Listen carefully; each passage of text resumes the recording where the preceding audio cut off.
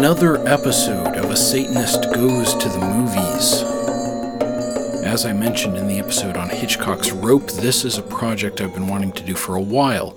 A look at the religious themes in the films of Martin Scorsese, and in particular at a trilogy of films, The Last Temptation of Christ, Bringing Out the Dead, and Silence. This episode will focus on the first of these, The Last Temptation of Christ from 1988. Hail and welcome to A Satanist Reads the Bible, a podcast about philosophy and religion. I want to mention quickly that this show is supported by my patrons on Patreon who make small monthly contributions to support the work that I do to keep this thing going. I write each of my episodes out in full with the essays themselves available at satanistreadsthebible.com. They usually run 4,000 to 5,000 words, which is quite a lot of writing, and that's just a fraction of the time that I spend researching, and I love every minute of it, but it helps to have some added support to offset that time investment, as well as the financial investment of books, my recording studio, and the hosting costs for the blog. Stop by patreon.com/asatanistreadsthebible to learn more. Jeremy Della Rosa has joined recently. Hail and thank you, Jeremy. Glad to have you on board. And thank you to all of my patrons for your continued support. On to today's episode, Hypostatic Struggle in Scorsese's Last Temptation of Christ. For those unfamiliar, Scorsese is easily one of the greatest American filmmakers of the 20th century. He was born in 1942 in Queens to parents whose parents had emigrated from Sicily. Italian-American ethnicity would become one of his film's central subjects. He had wanted to become a priest, but not out of a deep religiosity. He was and is religious, but he found himself more moved by Catholicism's iconography and theatricality. He had joined a junior seminary at one point, but quickly flunked out. I argue that Scorsese did, in fact, succeed at becoming a kind of priest or religious teacher. Like all filmmakers, whether they accept the role or not, Scorsese is a moralist. He is also a kind of theologian, and in his role as priest and theologian, he explicates the consequences of theology in the dramas of our lives, adjudicating religious morality through the narratives of his films. This makes his 1988 film, The Last Temptation of Christ, based on the novel by Nikos Kazantzakis, originally published in Greek in 1955, a kind of keystone for the rest of Scorsese's films. It isn't his best, but it is excellent. I'll mention that I have read the novel, but it was a long time ago, and I don't remember any of it, so this analysis will be based exclusively on the film. Scorsese had wanted to adapt the book ever since he read it in 1972 while directing Boxcar Bertha. The project was planned to start in 1983, but when Scorsese's 1982 film, The King of Comedy, bombed, Paramount Pictures became nervous about the financial commitment that a movie like The Last Temptation of Christ would require. Paramount had also received protest letters from religious groups, as Kazantzakis' portrayal of Jesus was considered quite controversial, even blasphemous. That was enough to convince Paramount to cancel the production. Scorsese responded to these threats when he directed the music video for the song Bad by Michael Jackson, in which one of the dancers tears down a wanted poster of Scorsese, a wanted poster for the crime of sacrilege. In 1986, Universal Studios agreed to fund the production on the condition that Scorsese would give them a mainstream blockbuster in the future, which ended up being Cape Fear. They filmed in Morocco with Willem Dafoe as Jesus, Harvey Keitel as Judas, Harry Dean Stanton as Paul, and in one of the film's many delights, David Bowie as Pontius Pilate. Another delight is the soundtrack by Peter Gabriel, based in substantial part on Moroccan devotional music. I emphasize Scorsese's role in the film in this episode, but it's important to recognize that screenwriter Paul Schrader, with whom Scorsese closely collaborated, also had a substantial role in the film's thematic content. Universal Studios released the film in 1988 to moderate critical and commercial success, but the religious backlash continued.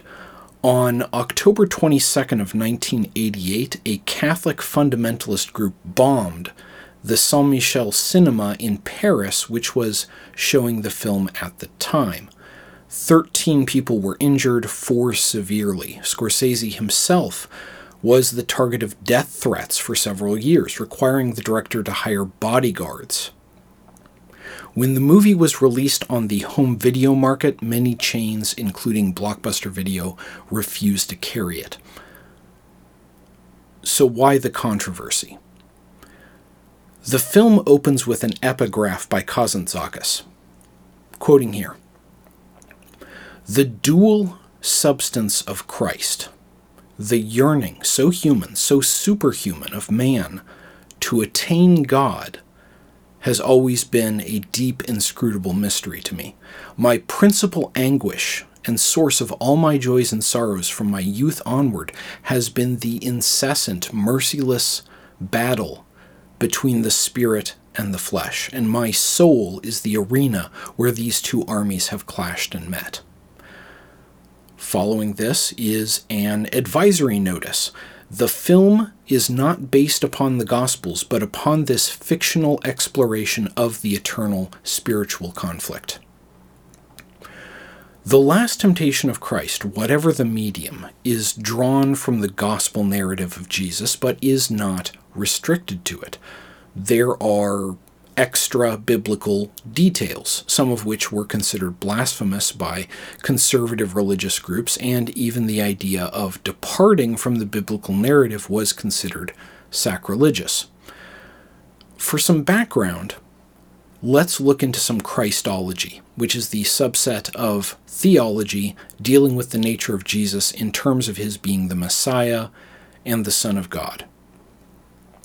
As the religion of Christianity emerged in the Roman Empire and surrounding territories in the first few centuries AD, it involved many different beliefs about the nature of Jesus. Jesus was understood by many Christians of the era, though not all, as the Son of God. But what exactly does that mean? One such answer is given by adoptionism, according to which Jesus was conceived and born human by the usual means and adopted by God at his baptism, resurrection, or ascension, depending on which version of adoptionism you, adopt. Another Christology is Docetism, according to which the human appearance of Jesus was an illusion. Under Docetism, Jesus is of the same substance as God and did not truly suffer or die on the cross, but only appeared to do so. These controversies threatened the unity of the early church, and by extension that of the 4th century Roman Empire, in which Christianity had become a major social force. To resolve the disputes, ecumenical councils were convened to decide on what would be the orthodoxy of this new religion, beginning with the First Council of Nicaea in 325. The outcome of these councils over the course of several centuries is what we now accept as mainline Christian orthodoxy. Not all of the divisions of Christianity have accepted these decisions, and so there have been various schisms as a result, but when we talk about Christianity in the West, we're usually talking about a fairly narrow range of theologies and Christologies out of the many extant in the world and the many more that have been adopted over the centuries. Within this Christology, Jesus has two complete natures which are unified in a single person, a status described by the term hypostatic union. Jesus is both fully God and fully human. This paradox is similar to that of the Christian Trinity. God the Father is not God the Son, but both are God. Two things are equal to the same thing, but not equal to each other. Supposing I were a Christian, it would be easy enough for me to affirm orthodoxy by saying, Jesus Christ is both fully God and fully human, two natures in one person. I just said it, and I'm not even Christian. But what does that mean? And what does it mean for us? For comparison, Scorsese's brilliant 1973 film Mean Streets is about a low-level gangster, Charlie, struggling to act morally in an immoral world. He's faithful and fears hell. A recurrent motif in the film has Charlie holding his hand over open flames to test himself against the infernal fires. He has a monologue early in the film, which I'll quote here. Okay, I just come out of confession, right? Right. And the priest gives me the usual penance. 10 Hail Marys, 10 Our Fathers, 10 whatever. Next week, I'll come back and he'll give me another 10 Hail Marys and another 10 Our Fathers, and I mean, you know how I feel about that shit. Those things, they don't mean anything to me. They're just words. Now, that may be okay for the others, but it just doesn't work for me. I mean, if I do something wrong, I just want to pay for it my way, so I do my own penance for my own sins. This echoes a brief voiceover at the very beginning of the film voiced by Scorsese himself. You don't make up for your sins in church. You do it in the streets. You do it at home. The rest is bullshit, and you know it. Scorsese has repeatedly affirmed his Catholic faith throughout his career. He said explicitly in 2016 that he believes in the tenets of Catholicism. But when we look at Charlie's monologue in Mean Streets, we can see that Scorsese isn't content to just say the words and leave it at that. Scorsese begins with Orthodox Christian belief and uses his films to deeply explore the implications thereof. In this sense, Scorsese is much like the black metal band Deathspell Omega, who do not simply reject or reverse Christianity, as do many other black metal bands, but rather push out to its extreme but inevitable conclusions. Scorsese wants to understand, not in abstract theological terms, but in the real terms of human life, what it means for Jesus to be of two natures unified in a single person. And so we first meet Jesus in the film struggling against his divine nature. He's building crosses for the Romans, crosses that the Romans used to brutally torture and execute his fellow Israelites. He experiences his divine nature as pain and wants God to hate him so that God will leave him alone. His friend Judas admonishes him for this. For Judas, religious struggle is a practical and external matter. It's about fighting Roman tyranny. For Jesus, the true war is the war in his heart. The struggle against the Romans pales in comparison. We can read the character of Jesus as being an avatar of the very film that he's in, and of film in general. Scorsese more directly explored the notion that film can be salvific in his 2011 film, Hugo. The film, The Last Temptation of Christ, is itself a struggle for the real meaning of the sacred, amidst the tyranny of hollow words and against a rigid orthodoxy that threatened Scorsese's productions and even his life. And just as the Jesus of the film revolts against his divine nature by building crosses for the Romans, Scorsese revolts against orthodoxy through a sacrilegious portrayal of Jesus. Sacrilegious but authentic and uncompromising in its quest to understand in real terms the nature of Jesus. Suppose we take hypostatic union as axiomatic and see what follows. This is to say, we take it as a given that Jesus was both fully God and fully human, two natures and two substances united in a single person. What does that entail? In a way, this is something that is true for all of us. We are, on the one hand, animals, a species of great ape. We have ape-like physical bodies which are driven by animal instincts to feed, reproduce, and socialize with others of our species, and in many ways we behave under these drives much like our fellow great apes, chimpanzees, gorillas, orangutans, bonobos, gibbons, and so forth. We are at the same time possessed by something alien to us, the big other, the authoritative presence of symbolic reality. Our language, our values, our cultures, our moralities, these are not manifestations of our individual being, but rather emerge from collective experience. At the same time, no person experiences themselves as the collective. We are thrown into a symbolic reality which we did not choose, but which nevertheless governs our behavior. The big other is a concept in the psychoanalytical theory of Jacques Lacan. The philosopher Slavoj Žižek, in various works, compares the big other to God. After all, we relate to the big other as to an ultimate moral judge. It is the realm of the symbolic alone in which we are saints, sinners, murderers, thieves, honorable or dishonorable, virtuous or vicious, and these appellations are thrust upon us by the big other whether we like it or not. These two substances, animal body and abstract symbolic reality, unite in each of our persons, but the union is not a peaceful one. The symbolic order functionalizes us, speaks through us, places us in particular roles, and we are inextricably entangled within it. For Scorsese, the big other is not God, but Satan.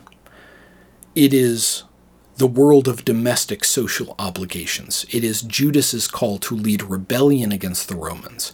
It is the social call for him to settle down with a woman and have children, but Jesus senses the inhumanity that oppresses him and inheres within him. He is at once united with God and barred from God by the entanglement of language. Language cannot encompass the sacred, and so Jesus is barred from his own being in what Lacan called castration. I want to clarify here that I don't personally believe that these substances are different at the fundamental level. The material reality that we experience is, in fact, I believe, a modality of the mental substance which also comprises abstract symbolic reality. That's not important for our purposes in this episode, but I didn't want there to be any confusion with statements I've made in other recent episodes. Early in the film, Jesus comes to the house of the prostitute, Mary Magdalene. He waits patiently throughout the day, watching her service her clientele, and at the end of the day, when only he remains, he comes to speak with her, to ask her to forgive him. We learn that they had once been in a relationship, and that whatever had happened between them had led to her becoming a prostitute. She still loves him and says that if he wants to save her, he can do so by uniting with her sexually. When he pulls away, she says, "Is that the way you show you're a man?" This is a repeated theme throughout the film, attacks on the masculinity of Jesus. Given the evangelical fetishization of the masculinity of Jesus, it's not surprising that they would be offended by this, but if we accept hypostatic union, this is an unavoidable consequence. The category of human is prior to that of man. Man in the sense of the man-woman binary. God is not a human, so Jesus, who is fully God, is not a man. Yes, Jesus is also fully human, but not all humans are men. Hypostatic union implies that Jesus is male-bodied, but not essentially a man. Reflecting this, Scorsese, whose characters often embody the macho gender and sexuality tropes of Italian-American culture, portrays Jesus as sensitive, fragile, and almost effeminate. Upon arriving at the house of Mary, Jesus had said to himself, "Thank you, Lord, for bringing me where I did not want to go." Why was Jesus reluctant to come to the house of Mary to ask her forgiveness? Precisely because a quiet life with her was what he really desired. This becomes key later in the film, in the third act, when Jesus is tempted by Satan. There's a convoluted psychology at work here. Jesus does not want to go to the house of Mary precisely because he wants to go to the house of Mary. The big other directs Jesus towards a domestic life with a family. At one point in the film, a man taunts Jesus, saying, "See, this is what happens when a man doesn't get married. The semen backs up into his brain." In another scene, a woman tells him that he shouldn't be fasting in the desert to find God, he should be making children. Heteronormativity is, in the world of the film, a temptation of Satan. In a vision later in the film, two serpents appear before Jesus and mate. The serpents resemble the tattoos on Mary's feet and the sign on her door. Watching them, Jesus says, "Everything is from God. Everything has two meanings." This is true for us as well. The world signifies to us in multiple modes simultaneously. A rose, for example, signifies itself and roses in general. It signifies local growing conditions, weather, seasons. It signifies beauty. And in fact, that signification is constitutive of what beauty is. It signifies love, romance, a series of 15th century English wars. But the way roses signify roses and the way they signify the 15th century wars of the roses are different modalities of signification that operate at different levels of abstraction. Roses signify roses by the lack of difference between one rose and another. They signify the 15th century wars of the roses through a series of namings and heraldic associations which are at least somewhat arbitrary. And key for our purposes, not all signification is linguistic. But these different levels of signification exist in tension with one another. The beauty of roses and beauty in general, as signified by roses, are in tension with the brutal violence of the wars of the roses. And it's not a trivial matter. These tensions can have serious material consequences on the world. Just look at the pointless and harmful material reality of the war on drugs and how that's been facilitated by our reverence for the symbolic reality of law. One of the best scenes in the film comes when Jesus arrives at the river where John the Baptist is ministering to his congregation. It's a wild scene filled with shots of naked, ecstatic dancing and mortification of the flesh, all accompanied by vigorous drumming and ululating chants. And through it all, John the Baptist, played by Andre Gregory, is dramatically foretelling doom and suffering. Quoting here, "I will raise up evil against you out of your own house, and I will take your wives before your eyes and give them to your neighbor, and he shall lie with your wives." That's 2 Samuel chapter 12, verse 11, in case anyone was wondering. Interesting chapter. A prophet comes to King David and says, "Let me tell you a story. There's this rich guy with a big flock of sheep and another very poor guy with just one sheep that he really loves. A traveler comes, and instead of making a meal for that person with a sheep from his own flock, he takes the poor person's sheep. David becomes furious and says that the rich man deserved to die for this. Then the prophet says, "Guess what, David? I'm talking about you." Because David had many wives and took Bathsheba, the only wife of Uriah, as another, and also conspired for Uriah to die on the battlefield. And now God's going to punish him by having other men sleep with his wives. which just goes to show you how the authors thought about women.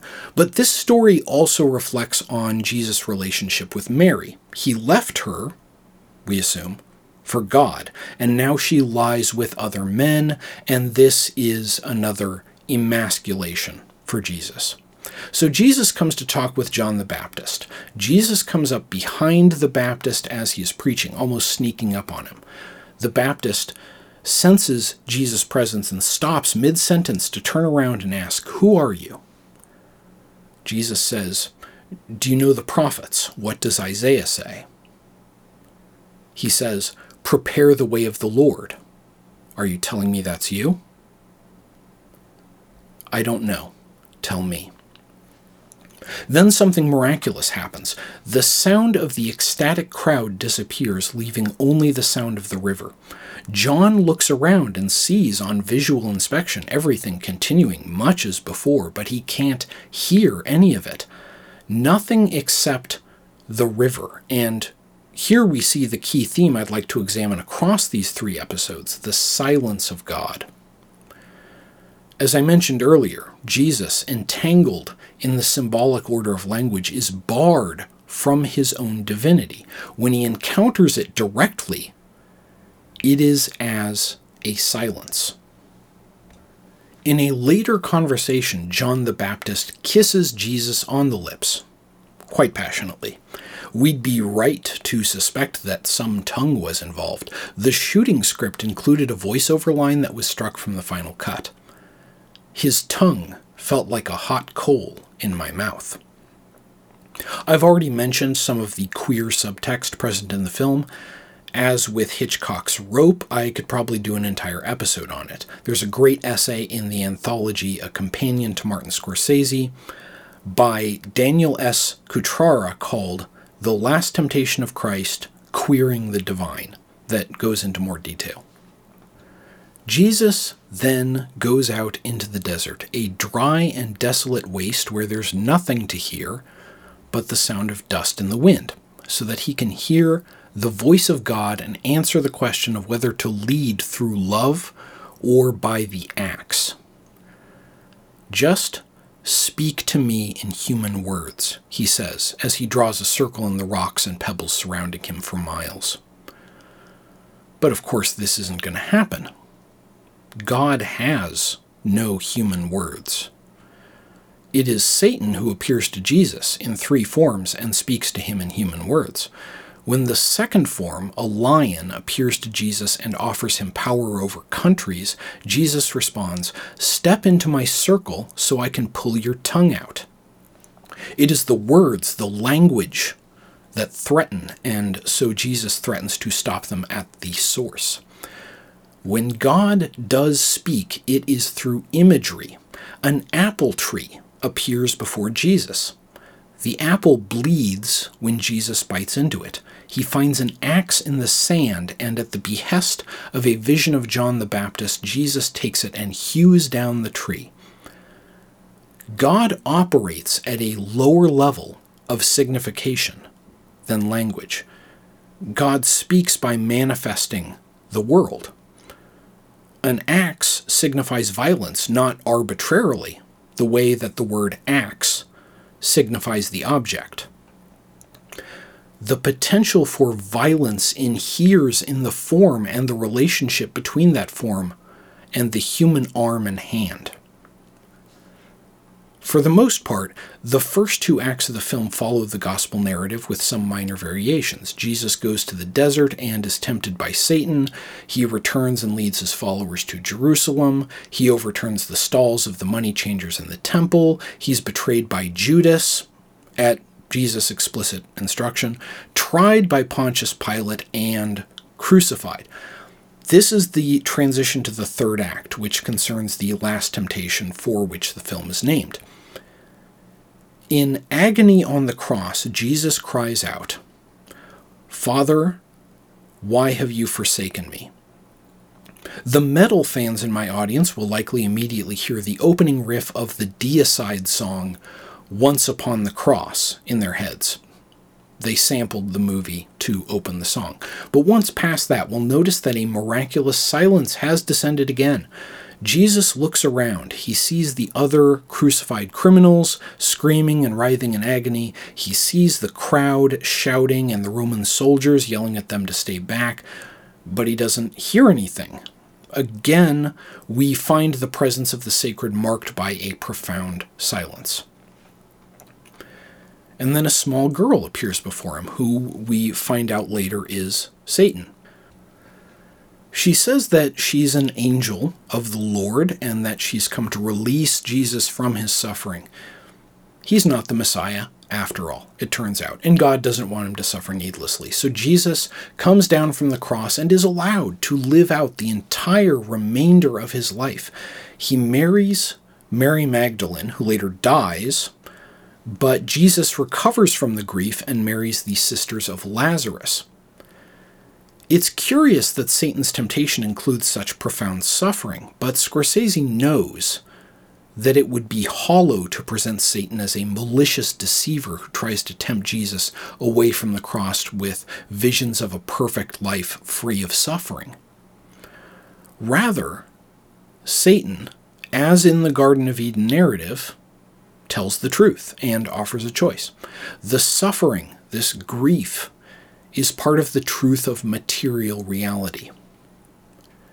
You didn't complain when God let you live, Satan explains. You can't complain now because he let her die. Jesus has to see what his life would have been like if his sacrifice is to mean anything, not just the pleasures, but the suffering as well. In another key scene, one of my favorites from the film, Jesus, now old and with a large family, encounters Paul in the public forum. Paul is preaching about the death and resurrection of Jesus, despite that not having actually happened in this timeline. Jesus confronts him and calls him out as a liar. After all, he's standing right there and obviously hasn't died or ascended to heaven. Paul responds, "I don't care whether you're Jesus or not. The resurrected Jesus will save the world, and that's what matters. If I have to crucify you to save the world, then I'll crucify you. And if I have to resurrect you, then I'll do that too, whether you like it or not." Paul says that people will martyr themselves in any case and says, "You know, I'm glad I met you, because now I can forget all about you. My Jesus is much more important and much more powerful."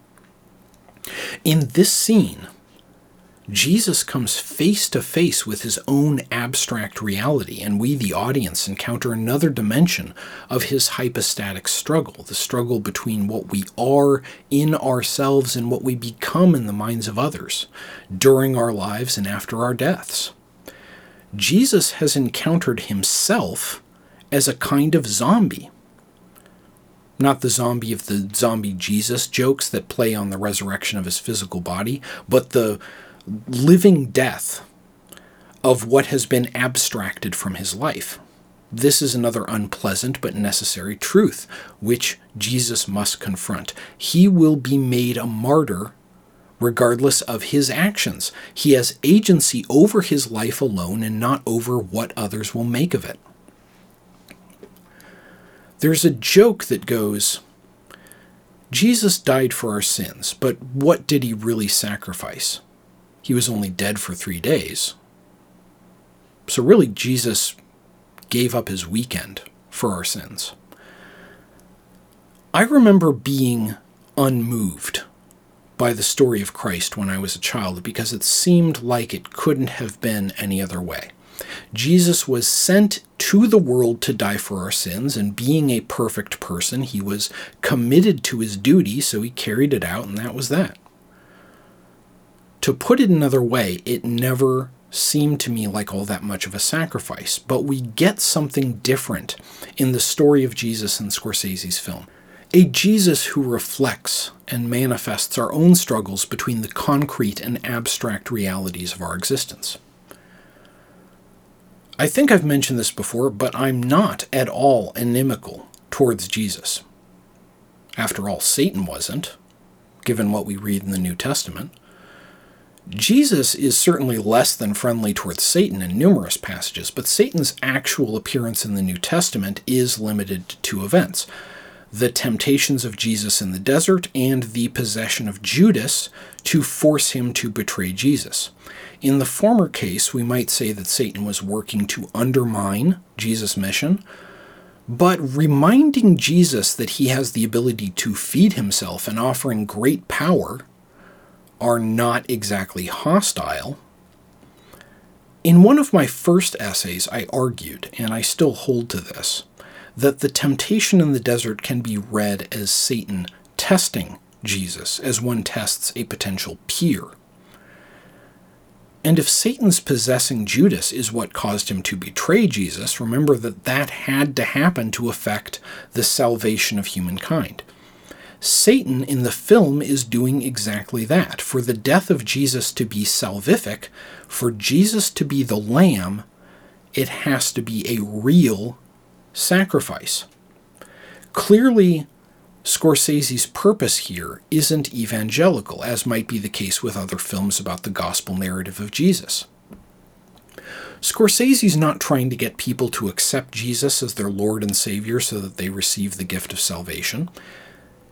He made this film, I believe, by way of facing his own hypostatic struggle and as a medium through which his audience can face their own. Who am I? What is the real of my being? I cannot answer this question by recourse to the symbolic order. The real is precisely that which cannot be symbolized. I can escape neither the real nor the symbolic, and they exist in tension with each other.